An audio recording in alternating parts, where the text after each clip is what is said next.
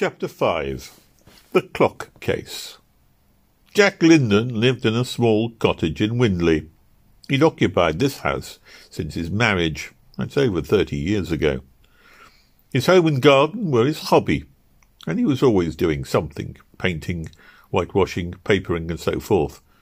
The result was that although the house itself was not much account, he had managed to get into a very good order, and as a result it was very clean and comfortable.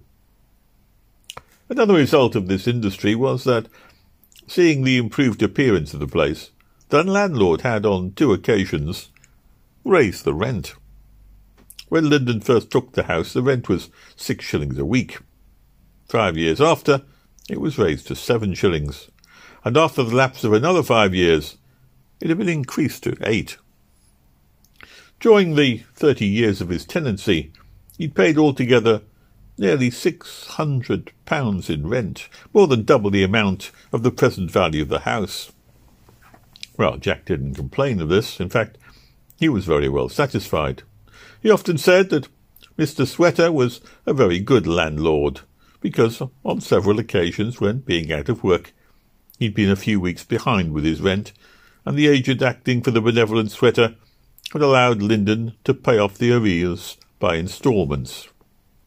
As old Jack was in the habit of remarking, well, many a landlord would have sold up their furniture and turned them out into the street. As the reader is already aware, Linden's household consisted of his wife, his 2 grandchildren, and his daughter-in-law and widow, and children of the youngest son, the reservist, who died while serving in the South African War. This man had been a plasterer, and just before the war he was working for Russia & Co. They'd just finished their tea when Owen knocked at their front door, and the young woman went in to see who was there. "Is Mr. Linden in?" Yes. Who is it?" "My name's Owen." Old Jack, however, had already recognised Owen's voice and came to the door, wondering what he wanted.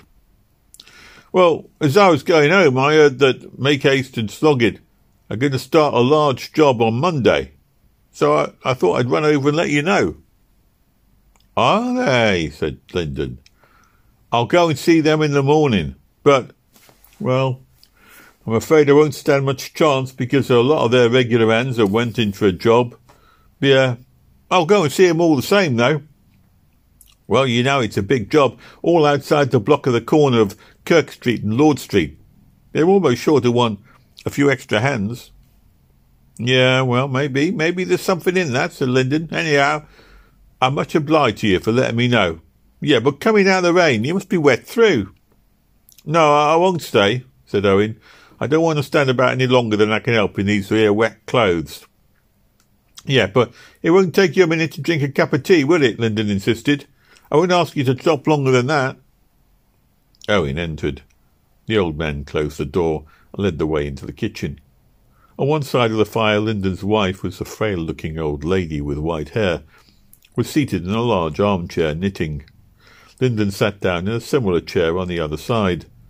The 2 grandchildren, a boy and a girl about 7 and 8, were still seated at the table. Standing by the side of the dresser at one end of the room was a Tressell sewing machine, and one other end of the dresser was a pile of sewing, ladies' blouses in the process of making. This was another instance of the goodness of Mr. Sweater, from whom Linden's daughter-in-law obtained the work. It wasn't much, because she was only able to do it in her spare time, but then, as she often remarked, every little helped. The floor was covered with linoleum, and there was a number of framed pictures on the wall, and on the high mantel-shelf was a number of brightly polished tins and copper utensils. The room had that indescribable, home-like, cosy air which is only found in those houses in which the inhabitants have dwelt for a very long time. The younger woman was already pouring out a cup of tea. Old Mrs. Linden, who had never seen Owen before, although she had heard of him, belonged to the Church of England and was intensely religious. She looked curiously at the atheist as he entered the room. He'd taken off his hat, and she was surprised to find that he was not as repulsive to look at, rather the contrary. But then she remembered that Satan often appears as an angel of light. Appearances are deceitful. She wished that John had not asked him into the house, and hoped that no evil consequences would actually follow. As she looked at him, she was horrified to perceive a small black head with a pair of glistening green eyes peeping out of the breast of his coat, and immediately afterwards the kitten, catching sight of the cups and saucers on the table, began to mew frantically and scrambled suddenly out of its shelter, inflicting a severe scratch on Owen's restraining hand as it jumped to the floor. It clambered up onto the tablecloth and began rushing all over the table, darting madly from one plate to another, seeking something to eat. The children screamed with delight. Their grandmother was filled with a feeling of superstitious alarm. Lyndon and the young woman stood staring with astonishment at the unexpected visitor. Before the kitten had time to do any damage, Owen caught hold of it and, despite its struggles, lifted it off the table. "Sorry, I found it in the street as I was coming along," he said. "It seems to be starving." "Poor little thing. I'll give it something," exclaimed the young woman. She put some milk and bread into a saucer for it, and the kitten ate ravenously, almost upsetting the saucer in its eagerness, much to the amusement of the two children, who stood by watching it admiringly. Their mother now handed Owen a cup of tea. Lyndon insisted on his sitting down, and then began to talk about Hunter. "Well, you know, I had to spend some time on them doors and make 'em look anything at all, you know. But it wasn't the time I took, or even the smoking, what made 'em go on like that. He knows very well the time it takes. The reason is that he thinks I was getting too much money. Yeah, work is done so rough nowadays that chaps like Sawkins is just good enough for most of it. Well, Hunter shoved me off just because I was getting the top money, and you'll see I won't be the only one." "Yeah, well, I'm afraid you're right," said Owen. "Did you see Rushton when you went for your money?" "Yeah," said Lyndon. "I hurried up as fast as I could, but Hunter was there first. He passed me on his bike before I got halfway, so I suppose he told his tale before I came. Anyway, when I started to speak to Mr. Rushton, yeah, well, he wouldn't listen. Said he couldn't interfere with Mr. Hunter and the men." "Yeah, well, there's a bad lot, them two," said the old woman, shaking her head savagely. "It'll all come up her home to them one day, you'll see. They'll never prosper. The Lord'll punish them." Owen didn't feel very confident of that. Most of the people he knew who had prospered were very similar in character to the two worthies in question. However, he didn't want to argue with this poor old woman. "When Tom was called up to go to the war," said the young woman bitterly, "Mr. Rushton shook hands with him and promised to give him a job when he came back. But now the poor Tom's gone, and they know that me and the children's got no one to look to but father, well, then they do this." Although the mention of her dead son's name, old Mrs. Lyndon was evidently distressed. She was still mindful of the atheist's presence, and hated to rebuke her daughter-in-law.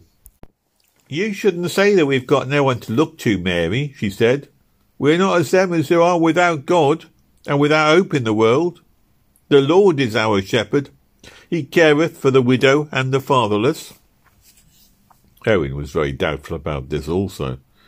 He'd seen so many badly cared-for children about the streets lately, and what he remembered of his own sorrowful childhood, well, it was all evidence to the contrary.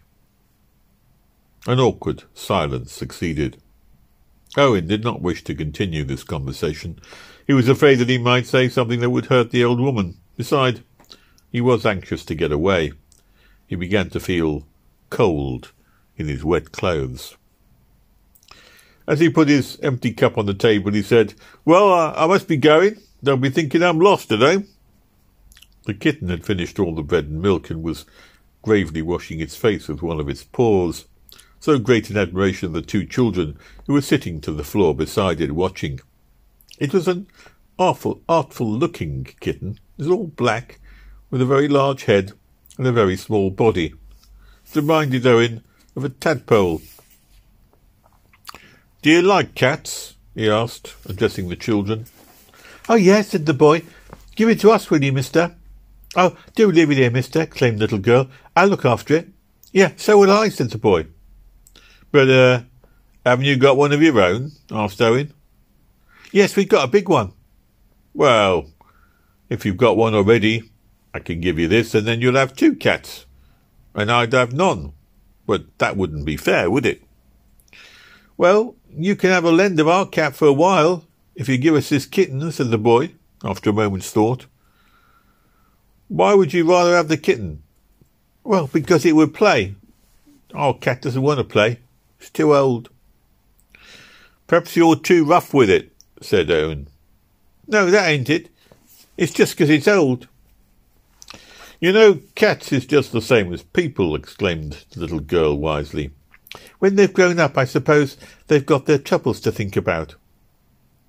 Owen wondered how long it would be before her troubles commenced. As he gazed at these 2 little orphans, he thought of his own child, and of the rough and thorny way that they would all 3 have to travel if they were so unfortunate as to outlive their childhood. "Yeah, can we have it, mister?" repeated the boy.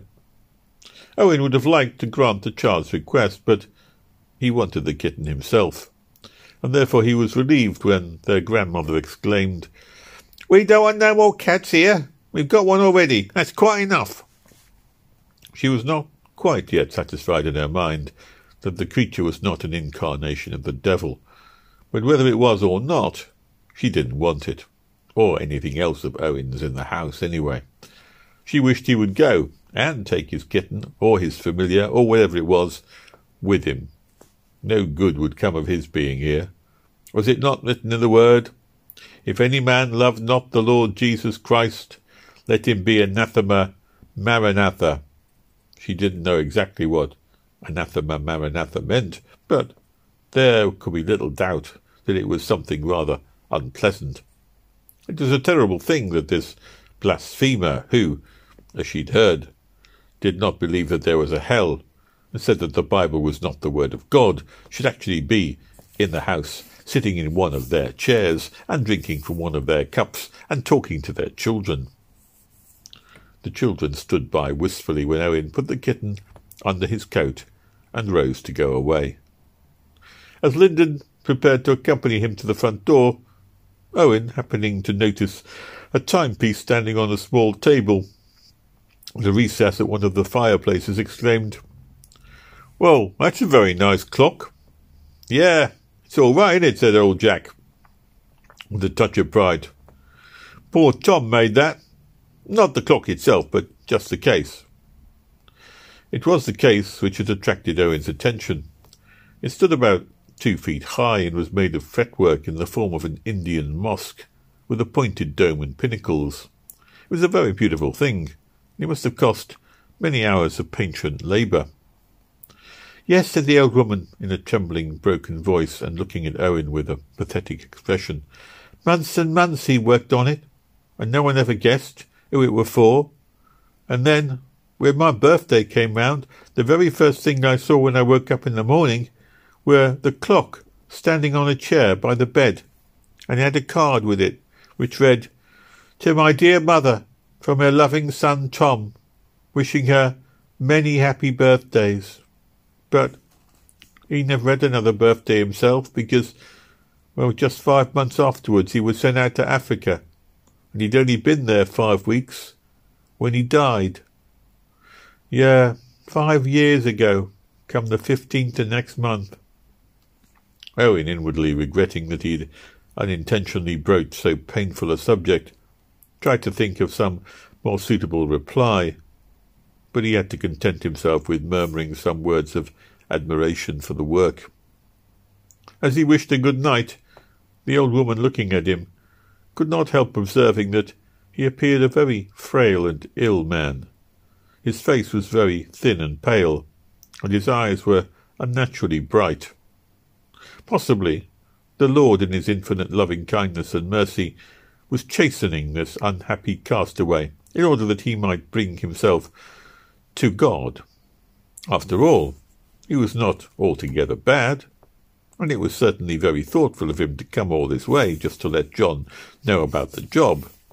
And she observed that he had no overcoat, and the storm was still raging fiercely outside, with furious gusts of wind frequently striking the house and shaking it to its very foundations. The natural kindness of her character asserted itself.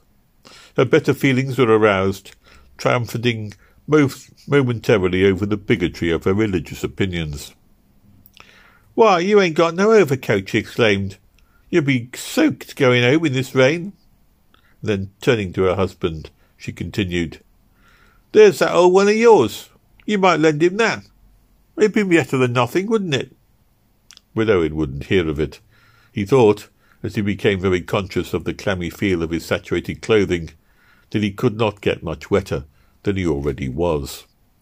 Lyndon accompanied him as far as the front door, and Owen once more set out on his way homeward through the storm that howled around like a beast hungry for its prey.